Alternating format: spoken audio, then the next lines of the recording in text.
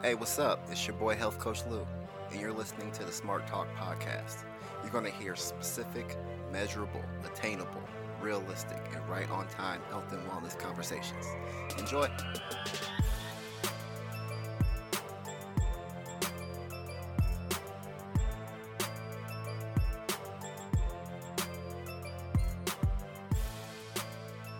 Hello, everybody, and welcome to the Smart Talk podcast. I got a special guest in the building today, clinical nutritionist, Cari Verde. Hey, how you doing today? I'm great. How are you? I'm doing well. Thanks for chopping it up with me today, and I'm really excited to about our conversation, our topic today, because I know you have a lot of expertise being a clinical nutritionist. But I really want to start, with the beginning of your journey. What got you, where did you start, and how'd you get to becoming, so passionate about nutrition? Well, really, it was through my own personal health challenges that I developed a passion for nutrition along with integrative health and wellness. Earlier in life, I thought that I had an interest in nutrition, but it was really more along the lines of being skinny and appearing thin. I was actually a chubby kid from about third grade to seventh grade before I took matters into my own hands. And I can even remember my mom taking me to the Sears department store because they had a plus size department. So that was hard, but eventually I went the opposite extreme. And I did everything wrong, including over exercising and under eating. And then in my undergraduate college years, athletic performance really became important to me. And at the time, I didn't realize it that eating chicken, broccoli, and low quality whey protein shakes and bars all day wasn't really the best route to health. Vitamins and supplements were on my radar from reading the latest fitness and bodybuilding magazines, but not really their proper use. Throughout college and moving forward, I was actually in the Army for a while as an officer. I ran your 6 miles a day. That was kind of the standard. No big deal. And it was after the Army, I started running longer distances, half marathons, my first marathon. After that is when everything really started going downhill. I was under a lot of stress at the time with work and family matters.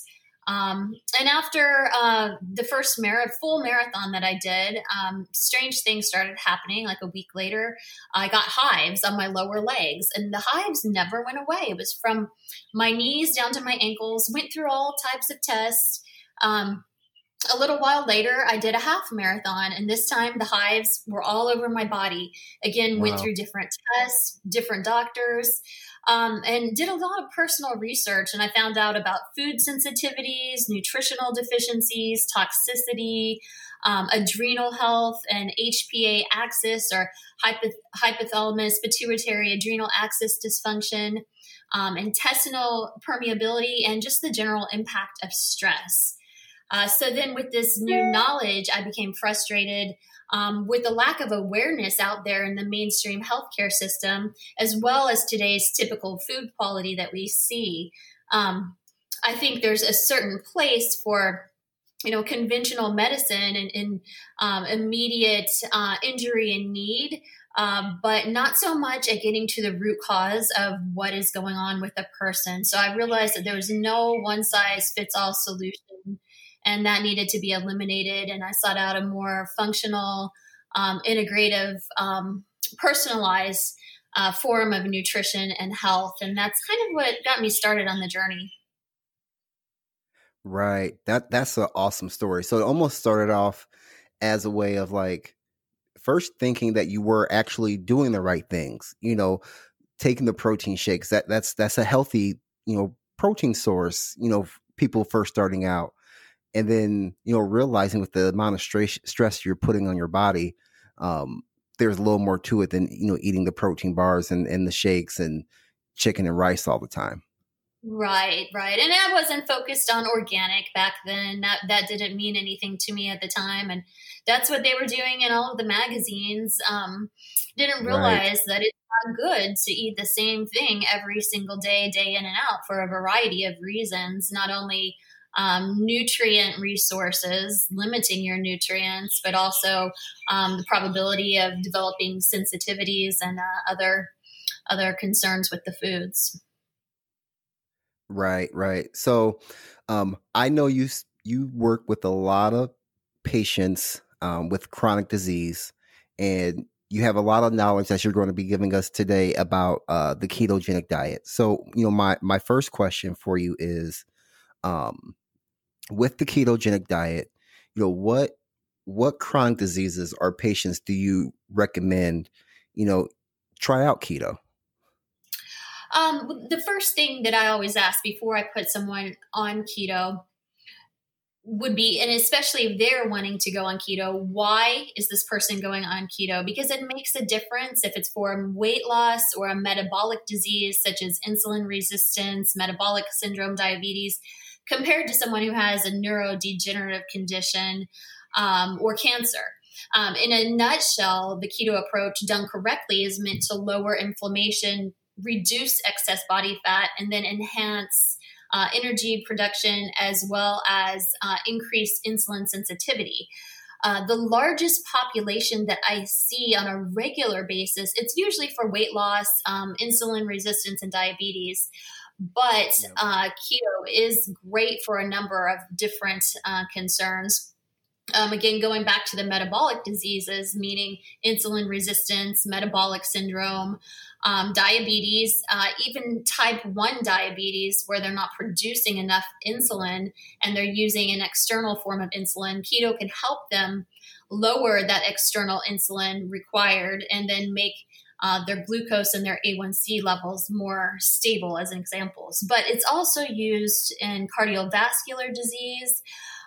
Really, chronic exposure to high circulating insulin levels is very damaging to the blood vessels. So keto is great at decreasing the insulin and blood sugar, along with triglycerides, increasing HDL, known as your good cholesterol, decreasing the small, dense LDL particles.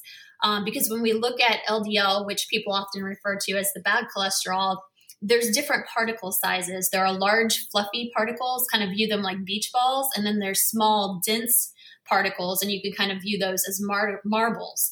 The small, dense ones are much more damaging than the large, fluffy ones. It can also be good for hypertension or high blood pressure. There's a correlation between high insulin and high blood pressure. Polycystic ovarian syndrome, it's very beneficial there.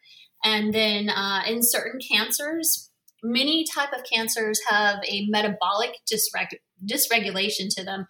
Most, but not all, cancer cells use sugar for fuel.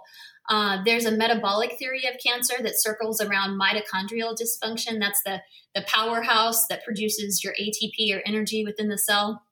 And reducing glucose can help in killing the cell that's associated with the cancer.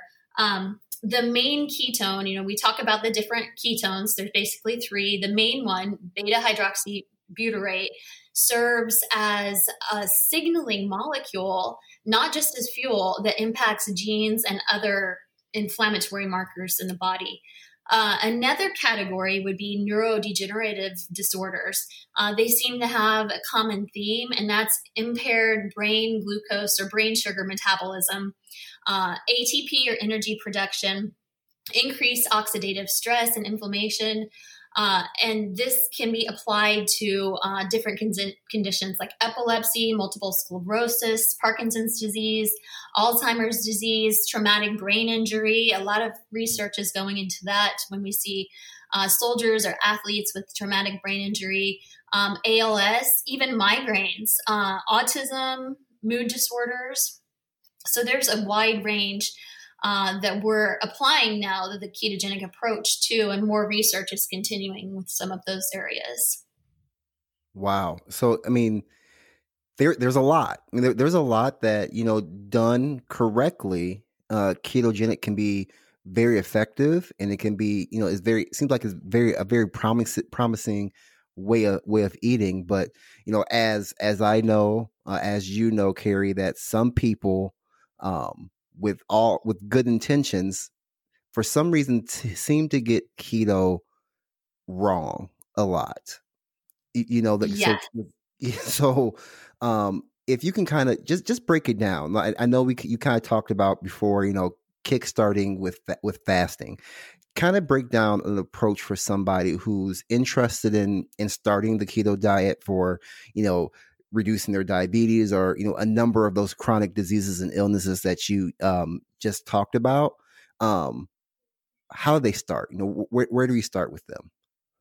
Well, with the classic ketogenic approach in a hospital setting for epilepsy, for instance, they will start the person off with a really hardcore fast, but they are medically supervised. We do something a little lighter, more like intermittent fasting. Intermittent fasting and keto really go hand in hand, and it does help to kickstart the ketosis process. The body has to burn through its glycogen reserves or stored carbohydrates before the keto adaptation can occur.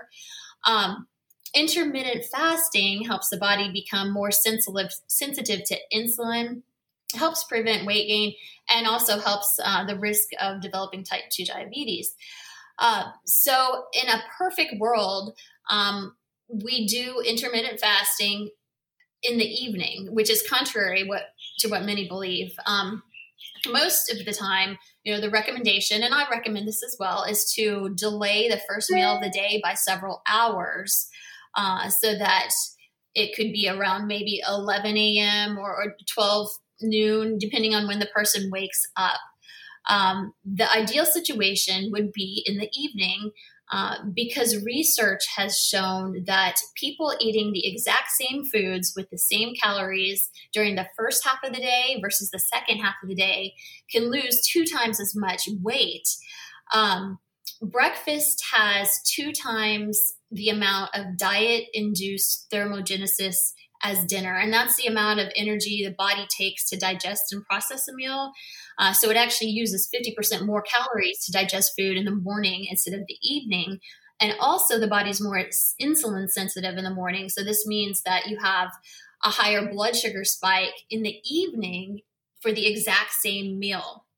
Now, in reality, and for Wow. practical application, it's hard to fast in the evening. I have difficulty with it as well.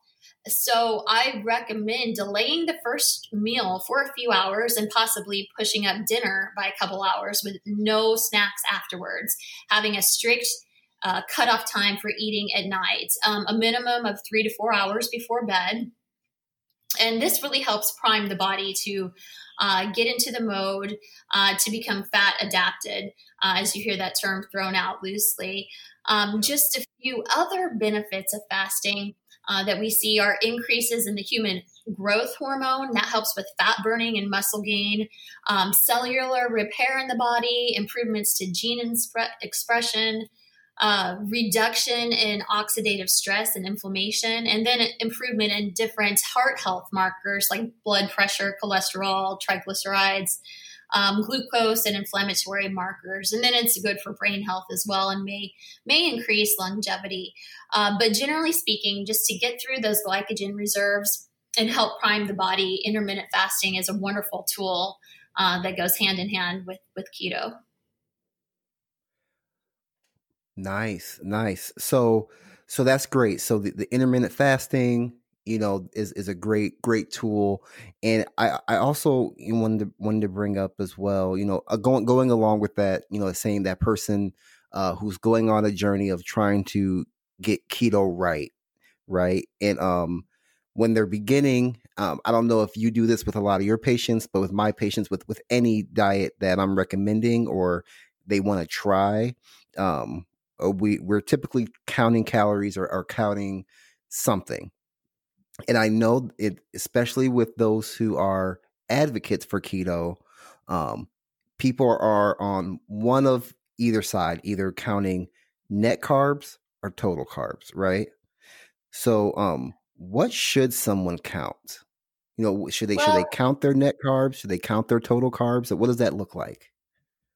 first of all, net carbs are really an industry driven term, and they're not found on nutrition labels, but they're displayed on product packaging for marketing to low carb Mm-hmm. consumers.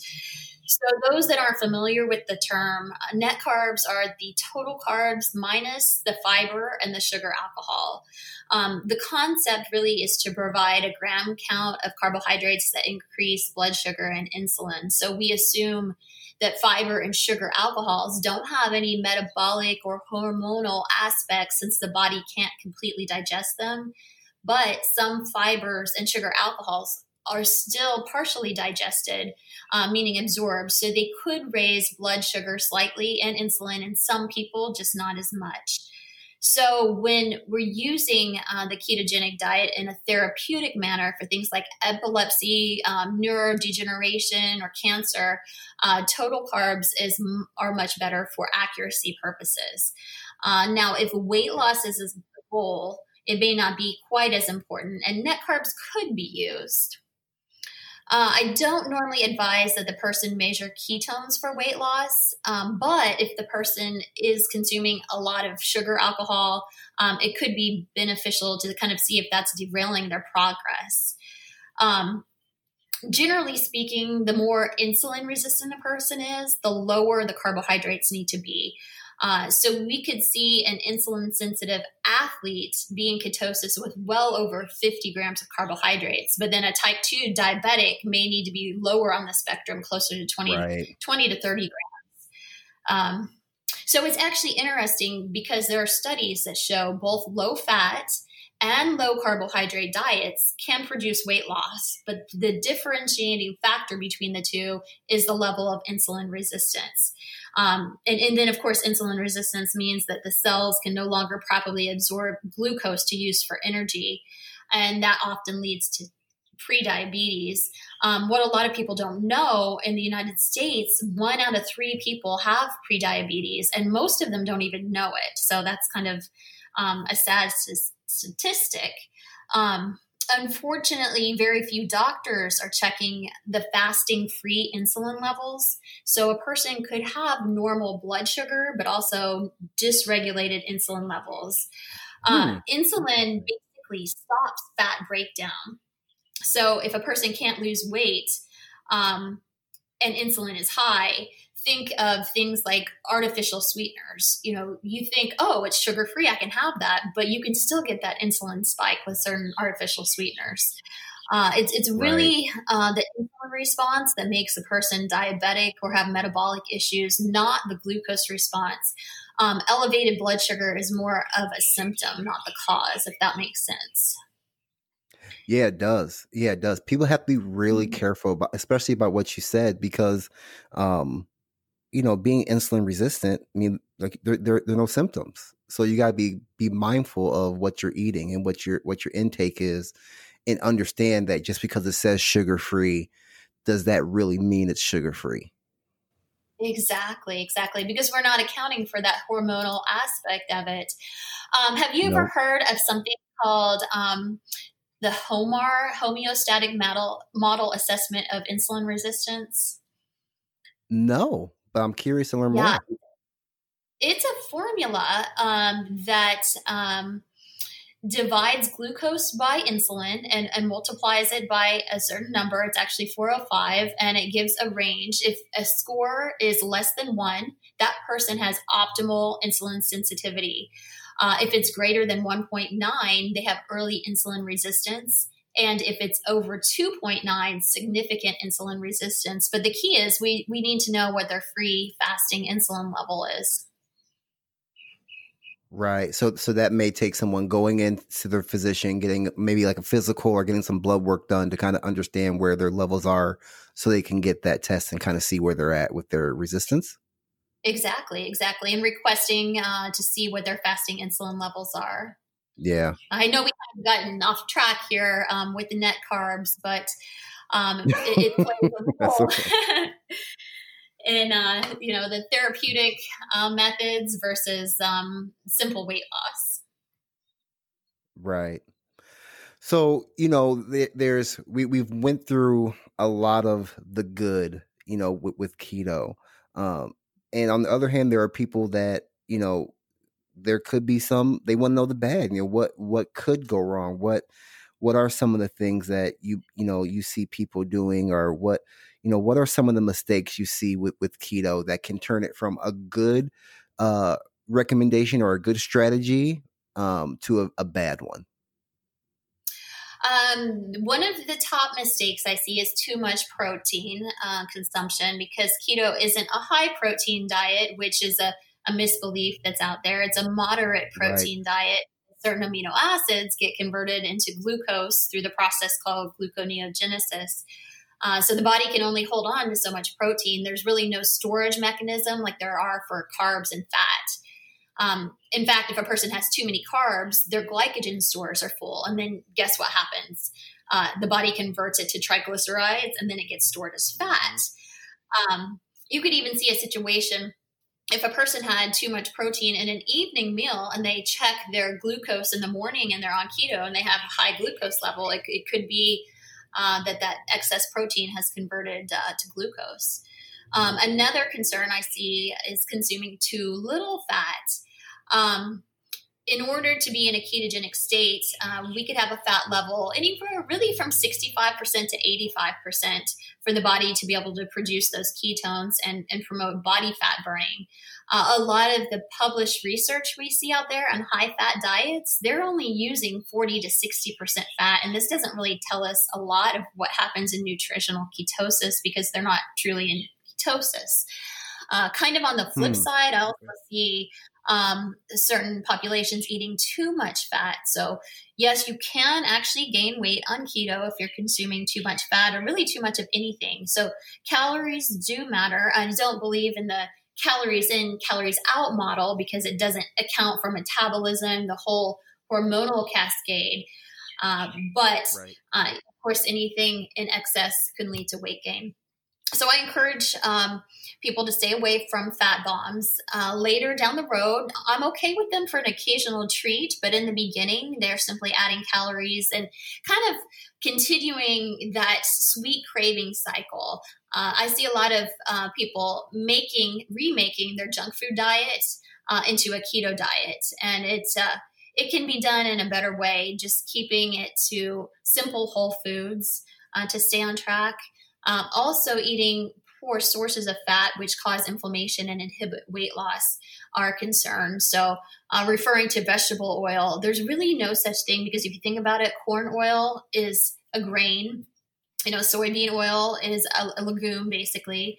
I like to stick to extra virgin olive oil, avocado oil, coconut oil in moderation, maybe a little ghee or healthy animal fats, salmon, well-sourced beef.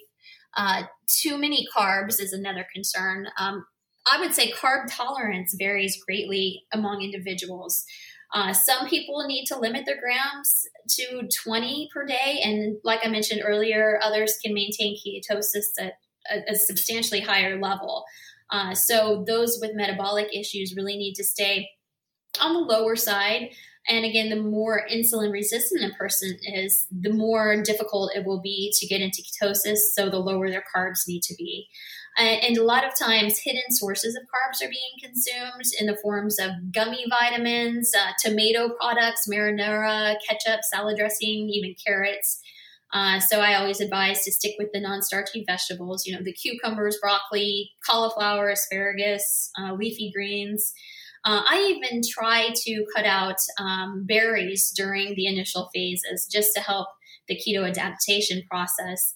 And another key area are nuts. It's so easy to overdo nuts. Nuts still do have carbohydrates, so moderation is key there. Dairy is another area that I see kind of getting out of hand. I usually cut out all dairy in the beginning, including whey. It's inflammatory for some people, and it is one of the top allergens in food sensitivities. So I like to use the initial break from dairy as an opportunity to heal the digestive system, as well as to check their tolerance when we add it back in a very specific way, making sure the person didn't have a hidden dairy sensitivity that could inhibit their weight loss and cause inflammation in their body. Kind of an interesting tidbit. Did you know that being lactose tolerant is being lactose tolerant is a genetic mutation And those that are lactose intolerant are the normal people and adults. So I'm So, abnormal? yeah. So if you're lactose tolerant, Really? that is actually a genetic mutation in adulthood. Somewhere along the line, this mutation occurred. So the adults that are not lactose tolerant are the so-called normal ones. So, I I didn't don't know, know kind that. of it. Yeah. Nice. It's also, yeah. Most people don't know that. It's also Interesting. interesting. Yeah. Dairy can have, there's certain amino acids that can cause insulin to spike independent of a glucose spike. So if someone already has high insulin, it can be a problem. Again, it's individual specific. And then dairy is also a combination food. It has protein, carbs, and fats. So we definitely want to stay away from milk products specifically. And then when the dairy is added back in, I like to treat it more as a condiment. So if you're having cheese, for instance, it shouldn't be the main course of the meal. It should be more of a sprinkle, more of a condiment. Right. Another factor where people get derailed is eating too often, because every time we eat, insulin rises unless we're eating pure fat. So if we're eating every 2 to 3 hours, we're constantly raising our insulin levels. And then if insulin is high, it stops fat breakdown or weight loss and inhibits ketosis. The other problem with frequent eating, kind of off track a little bit, is something called the motor migration contraction. It's called the MMC. It's an electrical mechanical activity between meals that sweeps the GI tract clean every 2 to 3 hours. It's kind of housekeeping that prevents bacterial overgrowth due to stagnant food. And when we're eating constantly, this doesn't occur. So we've heard of the increased cases of SIBO, small intestinal bacterial overgrowth. One of the contributing factors could be constant eating. Other folks I see get caught up in carb counting, and they really forget about food quality. Sometimes Right. people are afraid of vegetables because of carbs. So you don't have to stick to just lettuce and spinach. Cruciferous vegetables are perfectly fine on keto. I see a lot of people doing more of a dirty keto version, using processed low carb foods that have additives and lack micronutrients and antioxidants. Instead of eating like grass-fed steaks, they'll have, a double bacon cheeseburger minus the bun. I really like to focus on clean meats, free-range organic eggs, wild-caught fatty fish. For vegans, maybe a pea-based protein, organic vegetables. I always refer people to the environmental working group to check out the Dirty Dozen and Clean 15. Healthy fats like avocado and olive oil. And then, the dirty keto version creates an acidic environment that causes inflammation and really inhibits the weight loss, forcing the body to hold on to those fat stores. Another key area where someone may be a little bit derailed is stress. If someone's under a high level of stress, adapting to keto is an additional form of stress, and it can increase hormones like epinephrine and cortisol, which increase the liver's glucose output. So even indirect stressors like poor sleep can play a role in that area. Some people continue their current exercise program. If they're doing an intense exercise program, it's recommended to really dial that back in until keto adapted. They could really struggle in that area. And then not consuming enough water is another concern. At a minimum, I always advise at least drinking a half of your body weight in ounces. So, if you weigh 150 pounds, at a minimum, drinking 75 ounces of water, because you need more water than usual. When insulin levels drop, water's lost. And then plus, for every gram of stored glycogen, that's your stored carbohydrates, the body is going to hold on to 3 to 4 grams of water. So when you cut out those carbs, you're going to lose that water weight, and the water is needed to flush out toxins, circulate nutrients, help burn fat. And then the body holds on to toxins within the fat stores for protection. And when those fat stores start to be released, the toxins are as well. So water is essential for that. Um, and then, just in general, not replenishing electrolytes, because when that water is lost, the electrolytes are flushed out with it. So there's a pretty significant loss of electrolytes that can cause some pain. Right. So that kind of leads to my next question a little bit, Cari. Um, Uh-huh. Potassium, sodium, and magnesium. What role do those play in the keto diet? Well, those are our prime electrolytes, and low electrolytes are the top reason for the keto flu that we hear many talk about. They're electrically charged ions, so they play an important function in the body, everything from movement to heartbeats to blood pressure. Um, Salt is a concern, or sodium. When a person's no longer eating, the standard American diet, it's necessary to consume additional salts, preferably unrefined. Um, Insulin actually stimulates sodium reabsorption. So that means when insulin levels are low, the body is going to lose sodium. And then, as I mentioned, for every gram of glycogen we store, the body is going to hold on to 3 to 4 grams of water. And that's why so much water weight is lost early on. But when the water is flushed out, again, the minerals go with it. Now, for magnesium, already the majority of the population is magnesium deficient. So it's an area that needs to be addressed just from the start. I always want, every client or patient to be on a magnesium supplement when doing keto. It's the 4th most abundant mineral in the body, and it's involved in over 300 different processes. So super, super important. They can get it from food sources like dark green vegetables, nuts and seeds, non-processed meats, homemade broths, but typically a supplement's necessary. Now, potassium, on the other hand, I don't recommend a supplement per se in a standalone form. I do recommend getting potassium from foods, vegetables and homemade broths. Avocados actually have more potassium than bananas do, nuts and seeds. If the lost sodium isn't replaced, it actually triggers an adrenal response that increases a hormone called aldosterone. And that plays a role in maintaining blood pressure in the body. But at the same time, it causes an increased loss of potassium.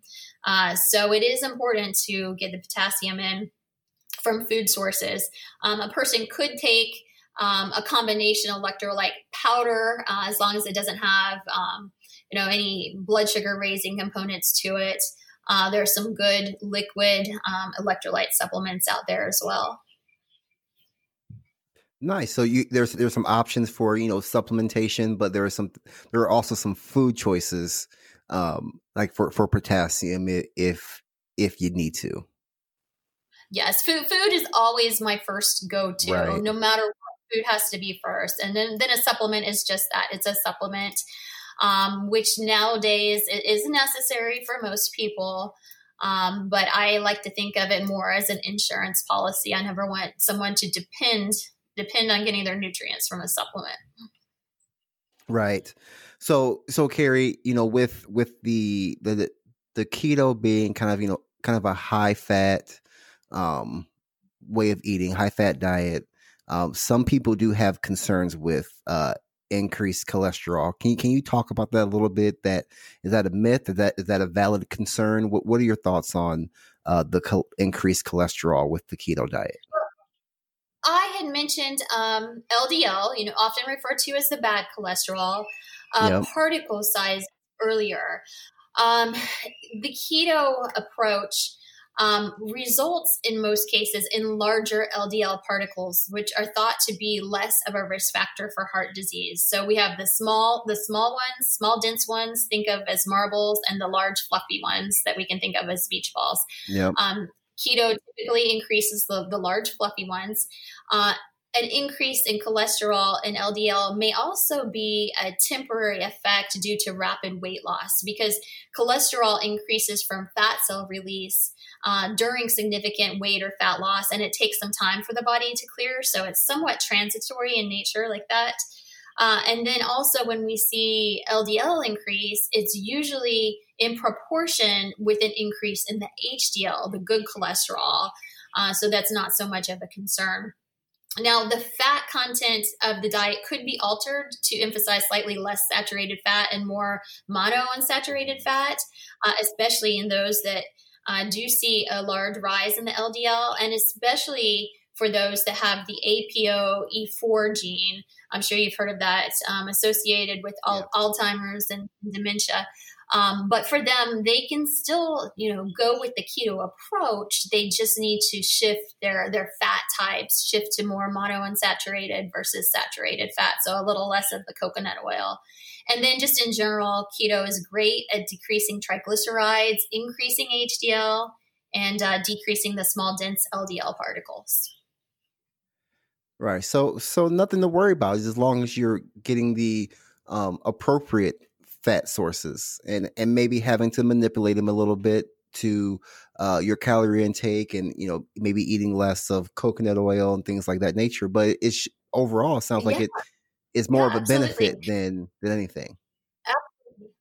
And I always advise, a good lab work should be done before starting. That includes fasting insulin, like we mentioned, A1C, which is a 3-month average of blood glucose, a lipid panel, a thyroid panel, the basics, vitamin D, red blood cell magnesium, just to make sure that things are on track. Great. And so the last question that I have for you is kind of a gross one. Constipation. Now I have not heard any of my patients, complaining about this, but I do know that it is out there, based just researching the ketogenic diet. This is something that people have dealt with or weren't wondering about. What's the deal with constipation in the keto diet? Well, some people believe that the keto diet leads to increased constipation, but in a well-formulated plan, a level of lower fiber is usually okay, even around 10 to 15 grams a day. First of all, fiber helps to slow down glucose absorption, but we already have lower glucose, so we can kind of check that block. Fiber helps to promote the feelings of fullness, but so do ketones because there's already that decreased glucose, insulin, and hunger. Ketones increase leptin signaling to the brain. And remember, leptin is that satiety hormone, and it's likely due to the decrease in inflammation from keto. So a lot of leptin resistant people, they don't get that satiation signal, but in ketosis, they do. Ketones also suppress ghrelin, that's the hunger hormone. And they increase another hormone called CCK or cholecystokinin after you eat to feel, satisfied. So we can, check the hunger box. Now, inside of the gut, bacteria in the form of fiber produce short chain fatty acids, mostly butyrate, that serve as fuel for the intestinal cells. But ketones themselves are a form of short-chain fatty acids, and they function like butyrate to feed some of those intestinal cells. So, we normally depend on fiber for this as well. So it's something that a lot of people don't realize is, since ketosis does cause an increase in an increased loss of sodium and fluid, and if this isn't replaced, the body actually pulls salt and water from the colon, and that results in hard stools and constipation. So if the person does have constipation issues, I always recommend drinking a salted broth or adding some sea salt to their food.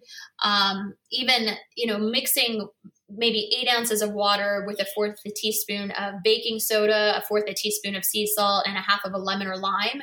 That's really good, and that's also good for the keto flu. So including fiber does help, maybe a few servings of non-starchy vegetables or a few ounces of nuts and seeds. But, if they really had a serious problem, they could add some psyllium husk, fiber, maybe senna tea, liquid aloe vera juice, certain forms of magnesium like magnesium citrate, and probiotics can help too. But a lot of times it's that increased loss of sodium and fluid, and then the sodium and fluid not being replaced that results in the hard stool.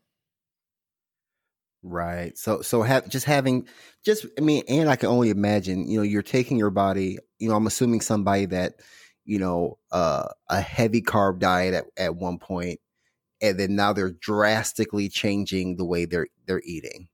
So Yeah, your body needs some time to adjust to that, and you know drinking some more water, maybe even like you said, eating some lower fiber instead of maybe higher fiber carbs that like you were um doing some of those things kind of help ease that.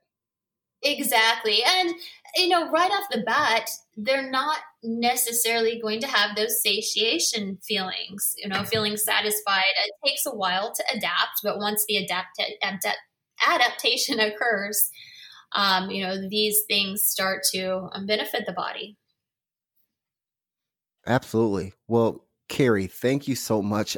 I've learned a lot more about the keto than I ever have thought I'd known about the ketogenic diet. So I thank you so much for the knowledge you gave us today. And it's going to help a lot of people. I really appreciate it. Oh, you're so welcome. It's been fun. Yeah. So what I typically do, at the end of every podcast is I ask the guest to give the viewers a SMART goal. So a SMART goal is a specific, measurable, attainable, realistic, and time goal. But just something that the people can take away. So what's a goal that you want to give to the people that they can apply to their life in the next week? If I had to choose one thing, I would say deep breathing. I think everyone should practice intentional deep breathing on a daily basis. Starting out the day with 5 to 10 minutes of deep breathing in the morning, followed by at least 1 minute before consuming a meal. What it does, it helps shift the body into a parasympathetic state known as the rest and digest state versus sympathetic known as fight or flight. And this better allows us to absorb and really assimilate our food. It lowers the heart rate, blood pressure, and improves heart rate variability. Just so many good things. And there are so many apps out there that are free that can be used now, and different online tools that can walk a person through, 1 minute to, up to an hour of deep breathing. So I highly recommend deep breathing. Yes, and I like that. That's a great goal. And I like how you said intentional deep breathing, like going into it with the intention of calming yourself or relaxing yourself, not just sitting in a dark room breathing, like just being intentional about what you're trying to accomplish. Yes, yes. And even when it comes to eating, I see a lot of weight loss patients or clients, and it implements a mindful aspect, whether it's in regard to eating or just going throughout the day. Great. Well, Cari, where can the people find you at on social media if they want to reach out to you? If they look up or do a search for Cari Verde, just Cari and then Verde. I'm on Instagram, and I'm at Atlantis Medical Wellness Clinic as well. My Instagram handle is actually Cari, and then it's 2_ Verde. Awesome. Well, Cari, thank you so much for your time. Thank you so much for the knowledge you gave us today. I appreciate it. Thank you so much. It was a pleasure. I appreciate the opportunity. Awesome, everyone. Thank you for listening to the Smart Talk podcast. I will see you next time. Okay, bye-bye.